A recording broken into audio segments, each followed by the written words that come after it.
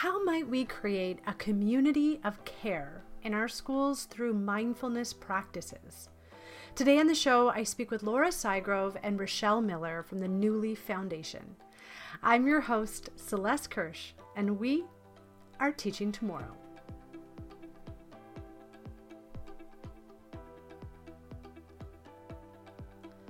I am so excited about this conversation. Firstly, because I thought I had lost a portion of it to the ethers of the internet, but miraculously, my tech support found it. Yay! That said, I am most excited because if we had lost these drops of wisdom from Laura and Rochelle, we would be the worse for it. Let me tell you a little bit about why I think this episode is so powerful. Laura and Rochelle come from New Leaf Foundation, a not-for-profit that aims to bring yoga and mindfulness to youth and their caregivers in underserved communities. We speak in this episode about their new mindfulness curriculum toolkit. We speak also about how to orient ourselves in the chaos that is this school year, how to change the ecosystems of school, and the countercultural ways we can prioritize care in our classrooms. We get animated, we get excited, we get right into it.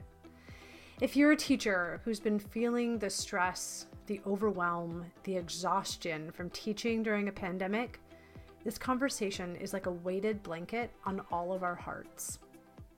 Friends, I am so grateful for the work New Leaf is doing in the world of education. So let's get right into it with Laura Sygrove and Rochelle Miller. Laura Sygrove and Rochelle Miller, welcome to the Teaching Tomorrow podcast. I'm so excited to get to talk with you today. Hi, thanks for having me. Thanks for having us. So I usually start by having people introduce themselves. So how about we start with Laura? Tell everyone who you are, where you live, and what you do. So my name is Laura. My pronouns are she, her, and I am the co-founder and executive director of New Leaf Foundation. I have just recently moved a little bit away from Toronto, so I'm outside of the city these days, and I'm a social worker. I teach yoga and mindfulness, and love working with young people. Okay, Rochelle, who are you? Where do you live? And what do you do? Amazing. Oh, who am I? Well, I'm a human. It's important to start there. I love it. Right. That's always such a funny question to ask because I wear a hats.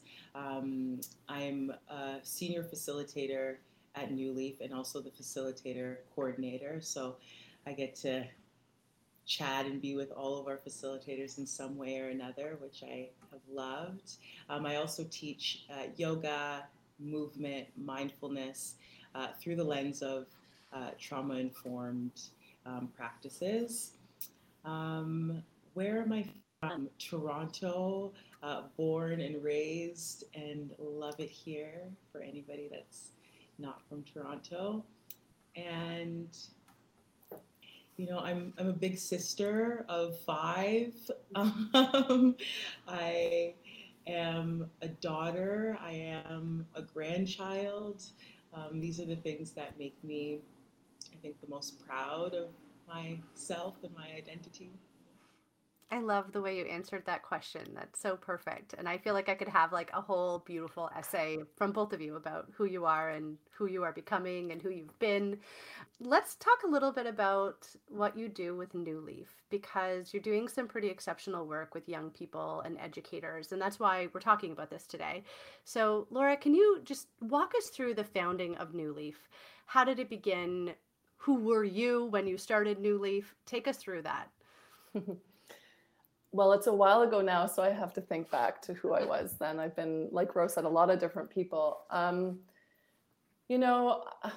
think that the simplest way to explain it is that I was someone at the time who was pretty young, who was very impacted by mind-body practices, like in a really personal way, who had experienced childhood trauma and didn't know that, like by that language, didn't know that at the time. I did at the time of starting New Leaf, but through my 20s would not have said that. also had been through a sexual assault as a teenager and, was just very angry and anxious and depressed and didn't have any of that language. But I came upon yoga first and then mindfulness starting at the age of 18. And I hated it in a lot of ways, but also there was something in these practices that I was very drawn to at the same time. It was really like a love-hate relationship. It's like some part of me resisted it because it was going to dig up some stuff. And another part of me was drawn to it, I think, because I knew it would be healing for me at the same time. And so I was very dedicated to those practices through my 20s and worked in like the yoga studio community in my 20s, in my late 20s, and became a yoga teacher. And I just always was like, I'm never going to teach in a studio. That's not what I'm drawn to. I did, but I said that at the time. I did a little bit. But I was just really drawn to reaching other people that maybe had some similar experiences to me, that were young and struggling and needed some support.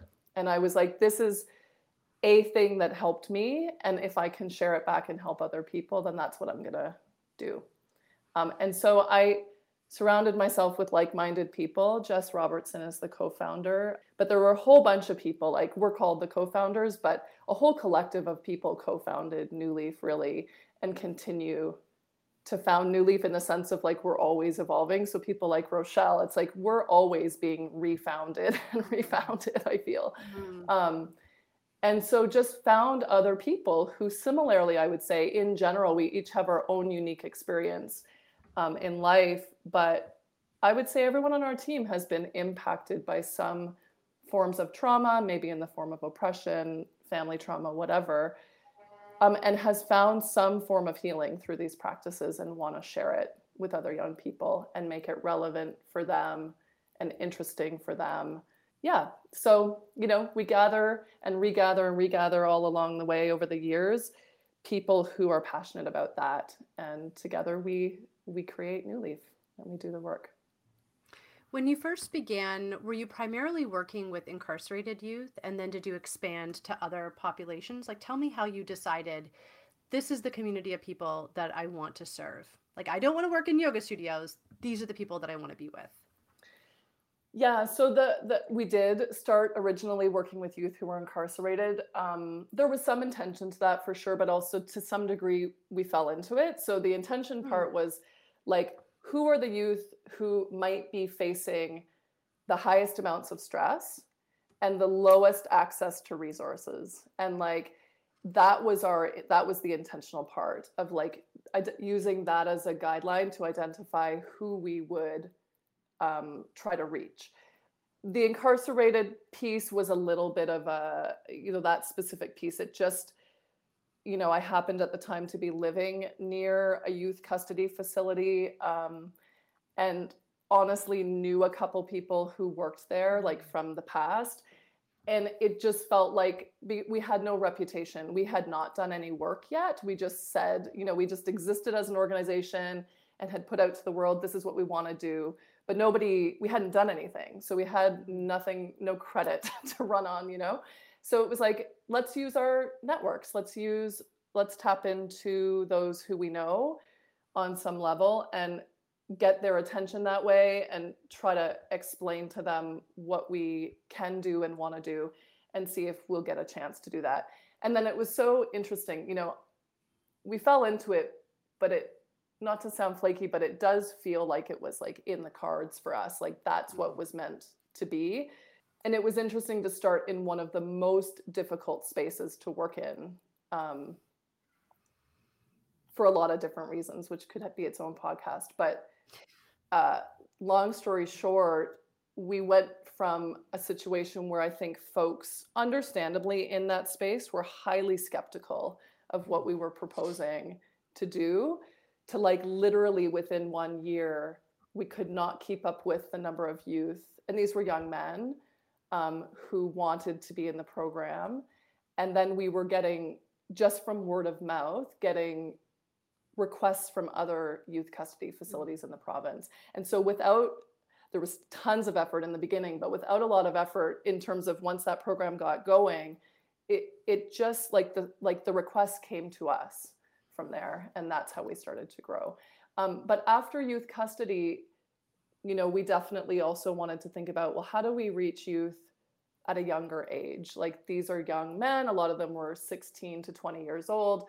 Like, what I was hearing all kinds of stories about, like, what their lives were like. Some people getting involved with certain things, violence and illegal forms of making a living, but that's what they were trying to do. They were trying to often like take care of their families and contribute in some way.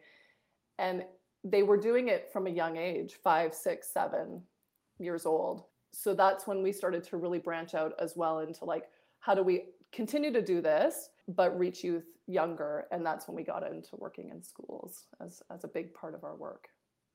Yeah.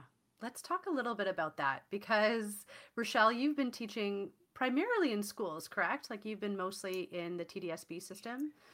Yeah, that's right. I want to touch on how hard of a year it's been for teachers. And you know this because you've been orbiting schools, but there are real structural issues in the system that have not yet been addressed, and teachers are leaving the profession. I'm curious, Rochelle, in your vantage point, I know like you can't speak for all schools or all systems, but what role do you think yoga and mindfulness can play to support teachers and students amidst this chaotic backdrop? That's a great question, and like a really broad question as well, right? And for me, mindfulness gives us an opportunity to orient ourselves within all of the chaos, to really see ourselves and find ourselves in the chaos. We can often, or at least I can speak for myself, can feel like I'm being whipped around by circumstance. And I think this really offers is the opportunity to pause and check in with ourselves mentally, physically, emotionally. And I think it further helps us to build relationship with ourselves, compassion with ourselves. And I think that is the biggest our world really needs right now. When we can listen to ourselves and look at ourselves with a sense of empathy and care, then we can look at others with a sense of empathy and care, that we don't just like brush things over generalized way of like stress. I am overstressed. I am overwhelmed. But we like investigate what are the underlining reasons, and we can start to make some choices that can possibly make it a little bit better. And I think that all of us in this last year have experienced overwhelm to a degree that we have never. I could even say that, we're all going through also a collective trauma. And I really believe in like the efficacy of this practice to build connection with ourselves and build connection with our community.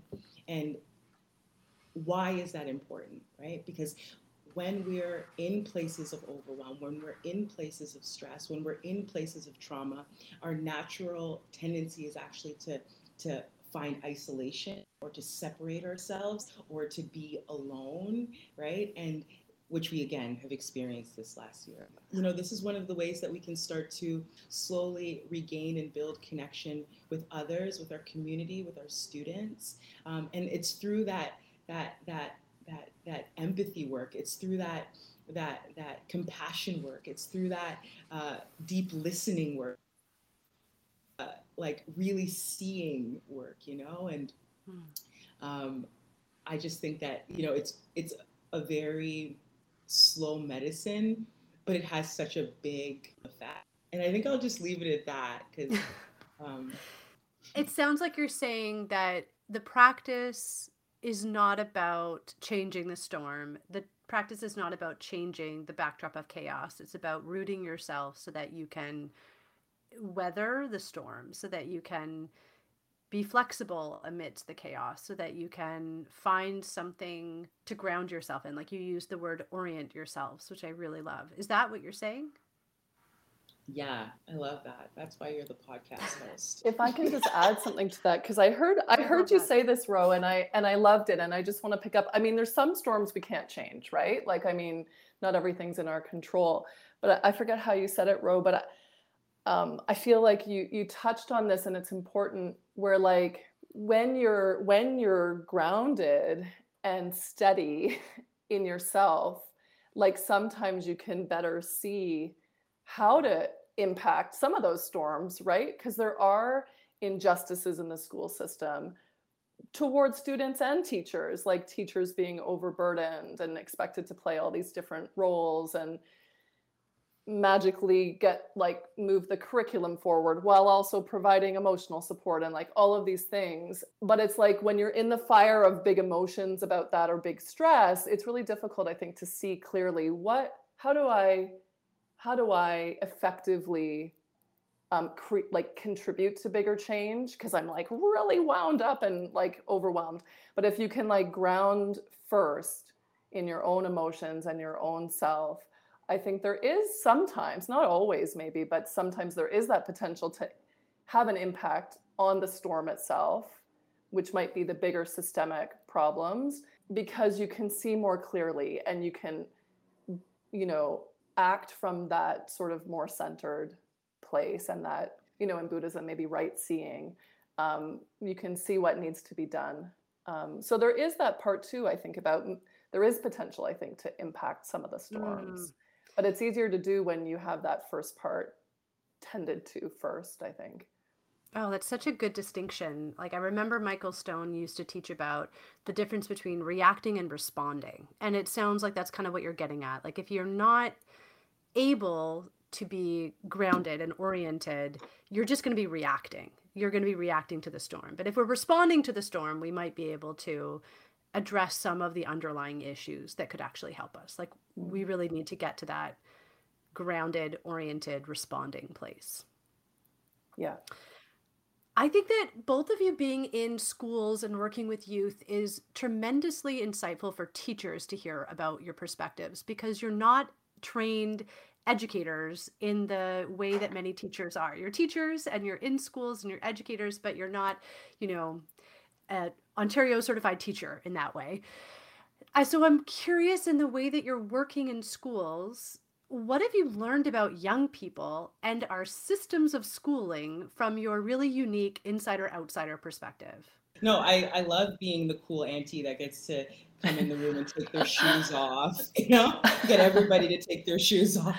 I think that is the, like you said, like a really special opportunity. We have an opportunity to build relationships in ways that student teachers don't often have the opportunity to do. So we are at a really great vantage point. And really, what I can say, what I perceive of the school system is that, one, it wasn't designed to support mental health.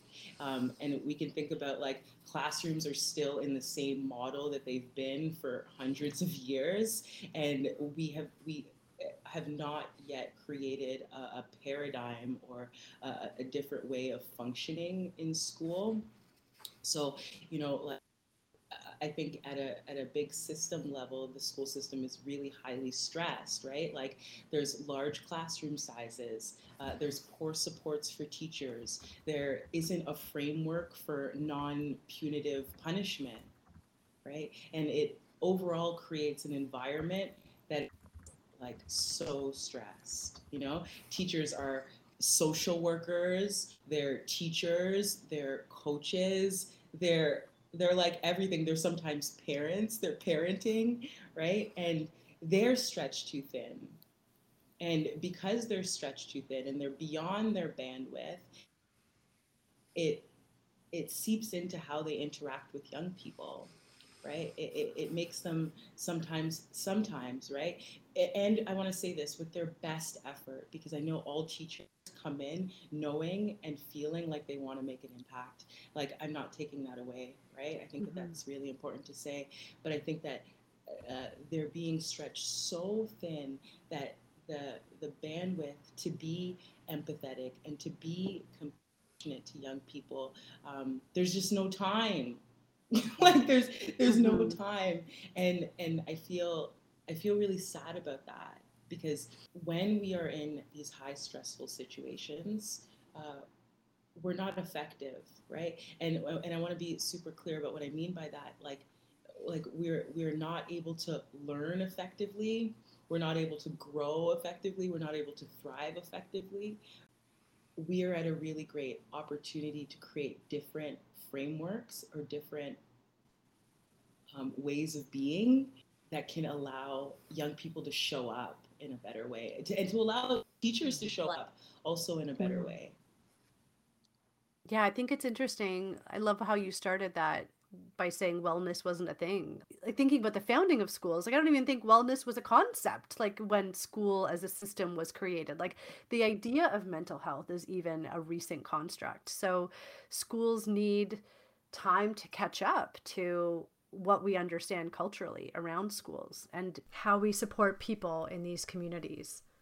I'm wondering now what you would say to teachers that feel like this is just another thing that's getting added on to the list of requirements that teachers need to do in order to fix school or fix students or the system. You know, we're already asked to take on the role of social worker and parents and coach, and now also mindfulness teacher. Can you speak a little to that? Sure. Yeah, I mean, I think something I just want to touch on broadly first that Ro was, well, you both have mentioned is like, I think that what can be missing in education in so many of our systems, healthcare, quote unquote, justice, et cetera, is like this holistic view of things. We tend to isolate like academics and emotional well-being and social well-being and physical well-being, right? It's a very Western thing to like separate these things and try to address each one in a silo at the expense of the other areas, right? And I think within New Leaf, as we've evolved over the years, I think we're trying more and more. I mean, we always have to some degree, but in terms of our approach, like really embody a more holistic approach in the sense of recognizing all the like players that are part of the circle, right? So it's like our programming used to really just be directed towards youth. There were no adults in our programs. It's just like, but the thing is, youth are surrounded by many, many people who are impacting and oftentimes creating or contributing to the stress that they're experiencing. Sometimes without even realizing it, often without even realizing it, because they're stressed too, like Ro was saying, and they're not being taken care of. So we've started to recognize over the years in New Leaf that we gotta deal with the adults too. They need us too, and so that's like a general overview of like what's something major that shifted in New Leaf over the years. Like let's support teachers, let's support parents, let's support other youth service providers, and that's something that we're doing more and more. So yeah, the toolkit came out of like, every time I say the word pivot, I picture the Friends episode where Ross is shouting pivot, but we had to pivot. I can't think of a better word. So we had to pivot like everybody. And suddenly for New Leaf, especially, like our hearts were so in the in-person work.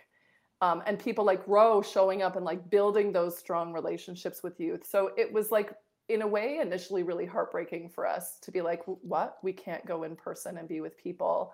Because so much of what we do is not the formal practices of mindfulness, but the relationships that we build come first. However, we had to adapt, and we did. And I think the opportunity that the pandemic provided for us was giving us some space and time, because we're a small team, and like, you know, running all the in-person programs that we were doing just take a lot of time and resources, and we were very busy. So this freed up some time for us to be like, what else have we wanted to do? What other ideas do we have that we haven't been able to make space for?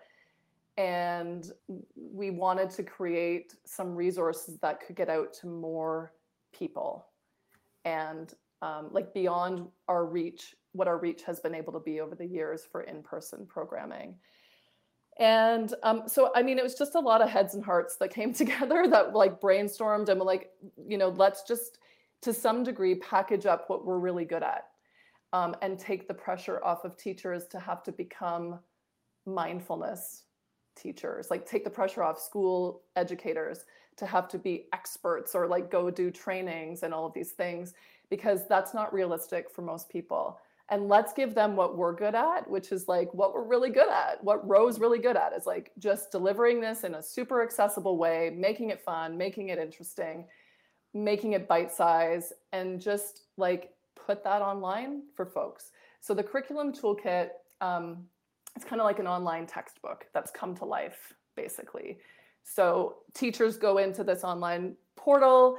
There's 7 lessons, 7 modules that each have like a lesson plan. It's so simple. Like if you see it, it's like a breath of fresh air because it's just like a little paragraph, not like a big lot of text. So it's like a little simple theme, a mindfulness-based theme for the week, that module. And then it's a set of activities that's like a menu of activities that teachers can use all of multiple times through the week, or 1 or 2, once or twice a week. It's really up to them.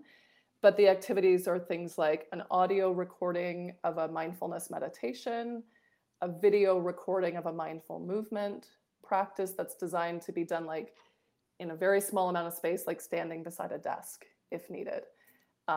Activity handouts that are a bit more creative, so you can kind of like sneak mindfulness into something that just feels like an art activity, that sort of thing. And yeah, I mean, that's what it is. Teachers get access in a yearly subscription. They also get support from our team. So there's an initial orientation, because even if this is a really good tool, even if teachers are new to mindfulness, like we hope that they will learn alongside their students, and it can be something that they do together versus the teacher needing to know or speak about it from their own experience. Instead, what they can connect about is like, hey, we're new to this. Let's give it a try together. And we'll all hopefully feel a little differently at the end. But we do an initial orientation with teachers to help them understand the toolkit, but also understand mindfulness and how to describe that to their students and introduce why they're bringing this into the classroom. And we're available for ongoing support as needed. So on the one hand, maybe the last thing I'll say is just like we wanted to give the tools to teachers to kind of, to an extent, be able to do this on their own, but also at the same time not leave them on their own. So it's not just a thing they get and then it's just like, good luck with that. We are here for them, you know, as needed. And that piece, I think, is really important to us as well, to keep that relational bit there. I like the idea of it being like a yearly subscription. Like, is the intention that, like, you know, if a teacher was involved with this for like 3 years, the content of this like living textbook is going to evolve and grow over time? It is. Yeah. And that's why we didn't want to, we initially had thought about something that was like, you know, I don't know, maybe something simple like a PDF document with some instructions and things. But then we were like, that is finite. Like at some point that information will be out there, but we're always changing and things are always evolving. And then that started to progress into like, no, let's put this on a platform where it's living. It's truly living. I mean, we piloted last year. We've made changes since the pilot. We've updated some of the materials. So yeah, and eventually I'm sure we'll add additional modules with new themes and things like that. But it is definitely something that will continue to grow and change over time. Laura, you made so many good points. I was like, this is so good. And I want to add and maybe bring a few things together. You know, I think often times when we get invited in schools, especially in classes that might have challenges with like behavioral issues or cognitive behavioral issues, it's often seen that the young person is the problem, that we're there to go and fix the young person as a problem. And what I continue to understand is that young people are a part of an ecosystem of caregivers, of teachers, etc. And I think what makes this most exciting for me is that we're not just working with what I'm going to say, like the symptom, because the young folks are really just symptoms of whatever's happening in the society. They're reflecting back all of the things in which they have also been reflected you know? And what is exciting for me about the toolkit being able to go broader and wider, whereas we were going into classrooms once a week. So one classroom once a week, one classroom, 25 people once a week for 8 to 10 weeks. So we were like, if I were to say, I would talk to maybe 200 youth a year. But now what this looks like is that a whole entire school can sign up to do this program. This is so amazing to me, right? It means that now we have access to the 1,000 young people in the school and the 50 to 100 teachers and social workers. And that now there is now what we're doing is really changing the ecosystem of the school, not just that little micro class that got this great impact, but that the whole entire school can now be a part of this. And for me, what I think we're really doing is creating a community of care instead of, like this isolated moment of care. It becomes more integrated in the day-to-day workings of the school. And I think that's amazing. I love that. I think it's really cool to think about this as the evolution of New Leaf, like thinking about even just hearing about how you started and where you've grown. This is a really exciting next chapter for you to expand and to share and to build. Like I even imagine, teachers who take this on and them networking with each other, networks of support, like people who are implementing this, getting to connect with each other globally. Like, I don't know if you have that in your plans, but just the idea of everyone who's doing this supporting each other because it gets bigger and bigger. I'm just really excited for you. I love that. I love that idea. We're not quite there yet, but yeah, I mean, I think, Rochelle, and I and the team, we talk a lot about just, how do we, what does supporting people who are using this look like? What can it look like? And I think there's a lot of room still to, build in things like that. I love that idea of that's a great idea, Celeste. We might have to borrow that. But I love the peer support. Yeah. I think that the risk though with this is, and I'll just speak for the teachers who are listening that are thinking to themselves, this is amazing. I love this. I want to do this. I can't take on another thing right now. There's so many, and you mentioned this earlier, a teacher is required to be parent, social worker, chaplain in some schools, a coach, a therapist. It goes on and on. And so now they're mindfulness and yoga teachers. I'm sure I speak for both Ro and myself. We're we feel that and we've seen it, right? So, I mean, my first response is of course, that's real. And we designed this with that in mind, because this is where our on the ground work for close to 15 years and us learning from and witnessing, like Ro was talking about earlier, what some of the challenges are. We are not school teachers, but we have relationships with a lot of some of the most brilliant school teachers I could imagine existing. And so I think that we have very intentionally kept that in mind when this was created.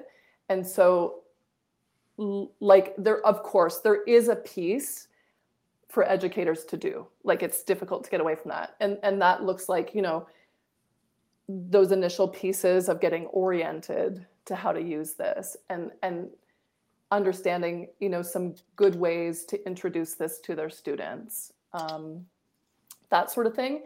But ultimately, what we're not doing is asking teachers to be mindfulness instructors. That's the really key thing, is that our people are doing, I keep saying it like this, we're doing what we're good at. So it's you literally, in some cases, are hitting play on a video.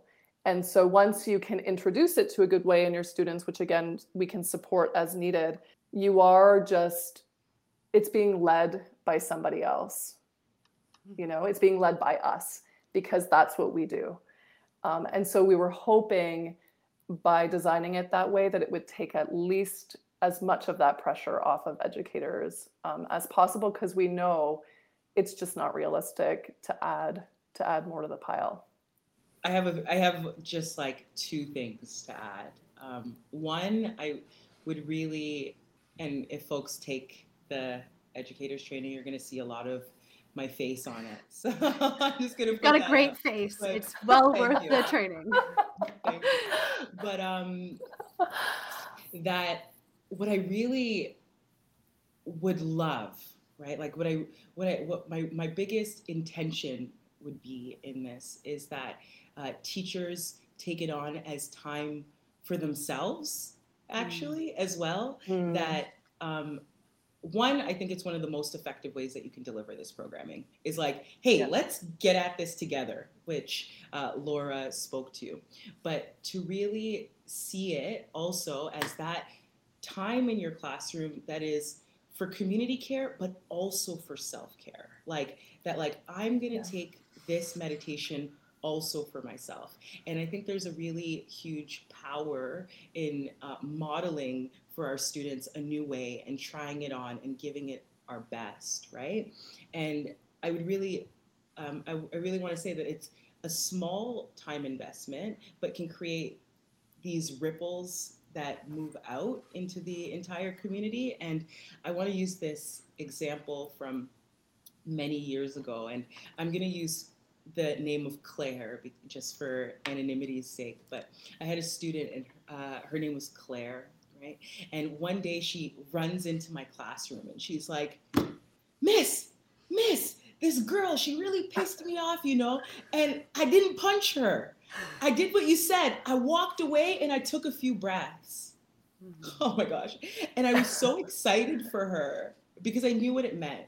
It meant, one, she was able to catch herself in overwhelm, right? Two, it meant that she was able to utilize the tools of self-regulation. Three, she had made a choice that was best for her and her community.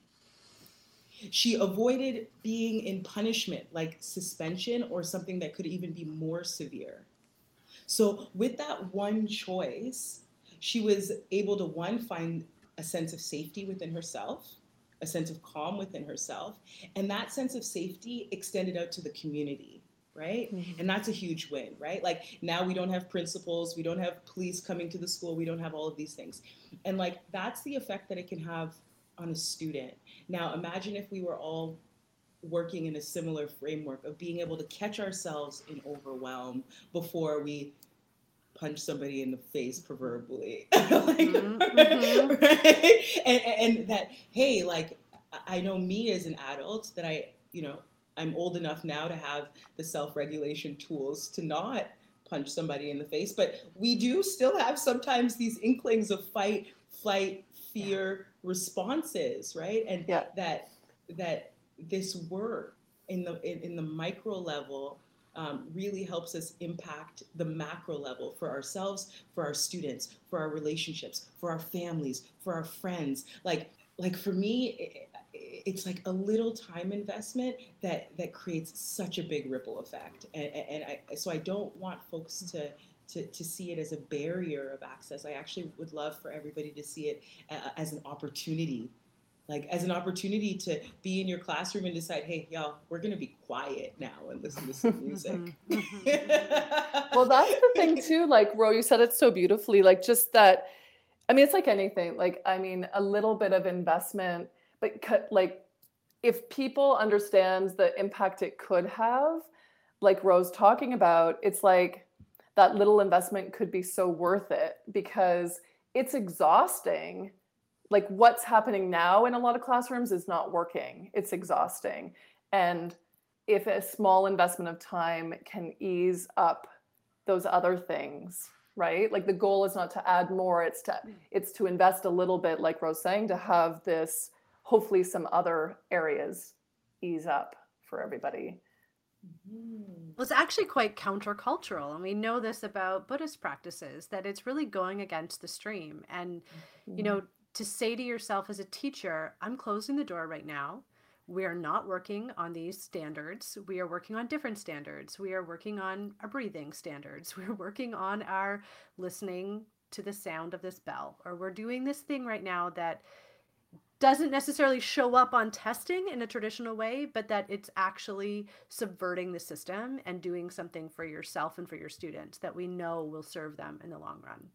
And it could show up in your testing. See, like, there's all of this really sweet research, right? Yeah. That like goes to say that like mindfulness practice really supports in cognitive behavioral issues, right? Like that mindfulness increases gray matter in the brain, which allows, us to think better, more clearly, like, anyways. And if you're Claire that like was maybe going to punch that kid in the face, you can't really focus on anything academic if you're, suspended or dealing with being in the principal's office. Like, actually, these tools, you're right. You're so right, Rochelle, like that they actually are serving our higher purposes that we say school is for, but it does take some investment. I think the ideal would be that like a whole school gets on board, and that the leaders of the school say, okay, this Friday meeting, we're just learning this, and we're not going to go over this list of things that could have been an email. We're actually going to give you time carved out or release time to learn this, because this is what we value. This is what we stand for. There's this beautiful exercise. It's so simple, but I'm going to say it in case anyone ever wants to try it to prove a point. Like I've been studying the impacts of trauma for like many years, 12 years. So I'm only pointing that out because I didn't need this. Like I thought this exercise was not going to work on me for that reason, but it did. So the exercise was one of my teachers at school, like when I was doing my MSW, said, okay, we're going to read this short article. It's just like an article from Maclean's magazine, not like academic. So pretty easy to absorb. And gave us a few minutes to read it through, and then said, okay, everyone stand up. We're all friends in the room, or acquaintances, colleagues. And there was some sort of setup, this mock setup where it's like, you pick a partner and that partner needs to like follow, you had to sort of follow each other around as if you were kind of stalking each other, like in an uncomfortable way, follow the person that you're matched up with around to sort of make them uncomfortable. And then while this was happening, we were being asked questions about the article that we just read, like really basic questions to test us on just like repeating back the facts. I was like, I'm going to do fine on this because I know this person's not really trying to get me. Like this is a setup. So you'd think even with the awareness that it's fake, we would be able to answer these facts that we just read. And we all failed miserably because of just the low level distraction of this person on our back, literally. And it's like, it was meant to prove that just, what Ro's talking about, which is like when you are on the one end of the spectrum distracted, but on the high end of the spectrum in survival mode, like literally in a fight flight survival mode, which is what a lot of young people are getting punished for in school. That's not recognized as that. You cannot take in information, process it, use reason and logic, or even creativity and problem solve and repeat back info. You can't do it.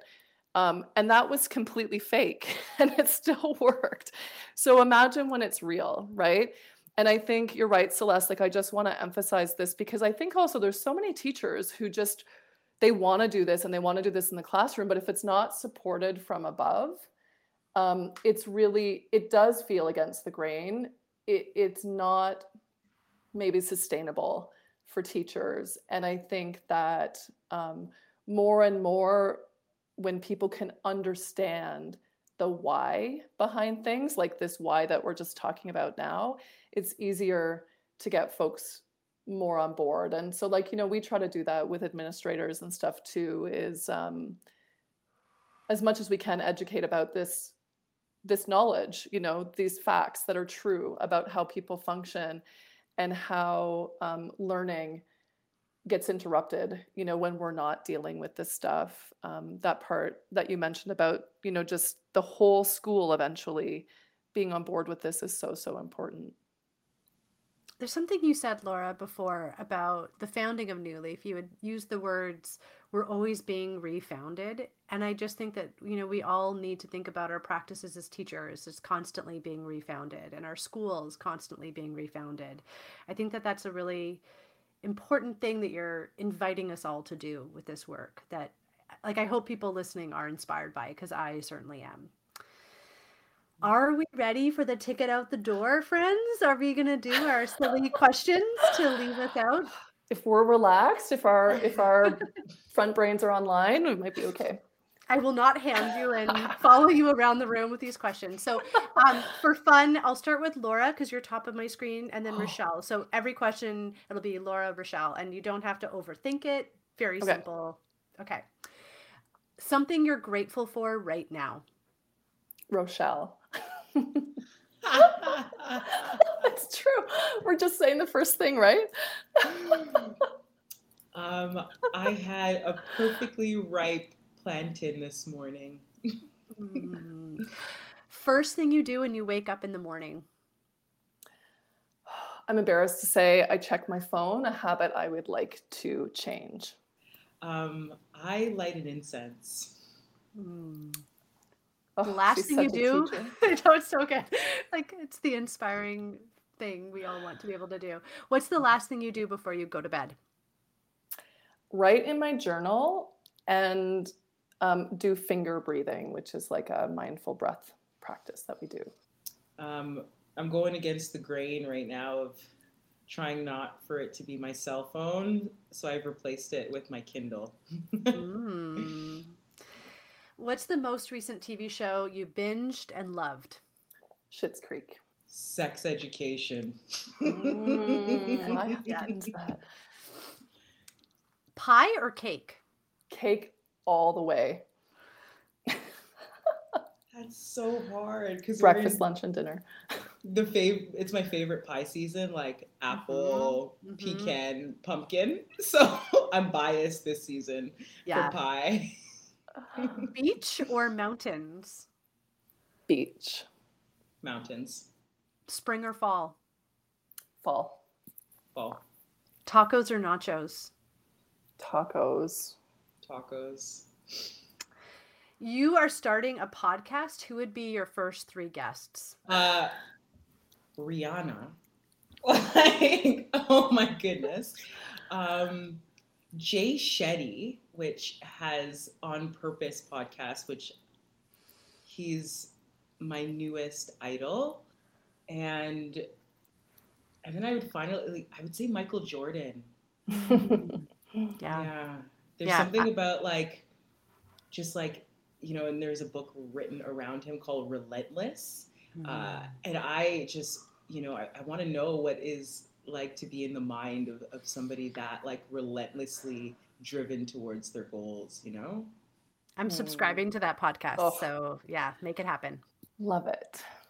I mean, now basketball's on my mind. I'm a big basketball fan. So I feel like I would literally just, like any of the Raptors, I'll just take whoever will do it. Because that would be exciting for me. I mean, my nerdy brain is like Bruce Perry, because he's a neuroscientist that I love studying with. And I think also my nerdy brain is going to like Sean Ginwright, who I don't know if you're familiar with healing-centric practices, but he teaches around trauma and like a healing-centric modality that I really love. So those are my picks. I love it. Oh my gosh, can I take your third pick because you had such good ones? Because you only named 2, so I'm going to add a third one. Let's do a podcast together and we'll have them all on. Yes. I would say, like, after listening to you, I would say Gabor Mate. Like, that's a good one. Yeah. Oh my goodness. Yeah. Let's make it happen. The last question is the one that I ask everybody, and it's a hard one, so enter it however you want. What is the future of learning? Yeah, I love your face as both of you just did the exact same thing. Like, whoa, yeah, okay. I always have this vision of a strength-based curriculum, and I think this is a utopian view, but I've like fleshed it out really in my mind in this way that young people would actually subscribe to majors that they love the most. So for example, if someone had a proficiency for music, the entire programming would be designed around music. So learning math would be designed around music. Learning about geography would be designed around music. Learning history would be designed around music, so that we would use the strength that already comes intrinsically with our young people and really just expand on it. I think so many times young people are placed into boxes where they're like, they don't see the relevancy. And I've been able to see some really powerful things. For example, when young men learn math through basketball, learn geometry through basketball, now they get it, right? So like using strengths and developing curriculums around that niche kind of strength. Yeah. Love that. The first thing that comes to mind for me is just what I mentioned earlier, that I hope the future of education is holistic. So there's a recognition of, mental, physical, emotional, social well-being. Reminds me a bit of there's, kindergarten teachers in my family. And in kindergarten, I feel like it's more holistic. You play and learn about how to interact with your friends in the classroom. And it's like, and I feel like along the lines that gets lost and it becomes very just brainy learning. And the rest of it is underemphasized or left out. So I hope the future of education is more holistic.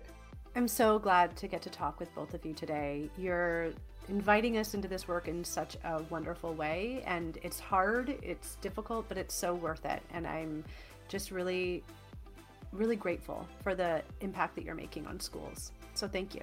Thank you. Thanks for having us. This so nice to talk with you. It was fun. Wow.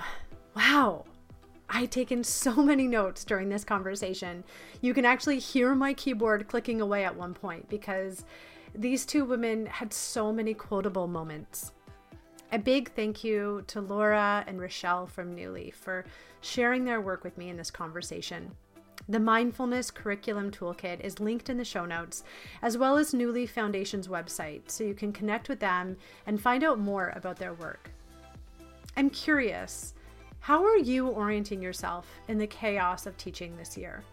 What are you doing to help your students and yourself create communities of care? Send me a message on Instagram at teaching_tomorrow or on Twitter at teach_tomorrow. I'd love to highlight and showcase some of the most amazing things that you are doing in your classrooms this year. That's all the time we have for today, folks. Keep refinding yourself. And remember, we are teaching tomorrow.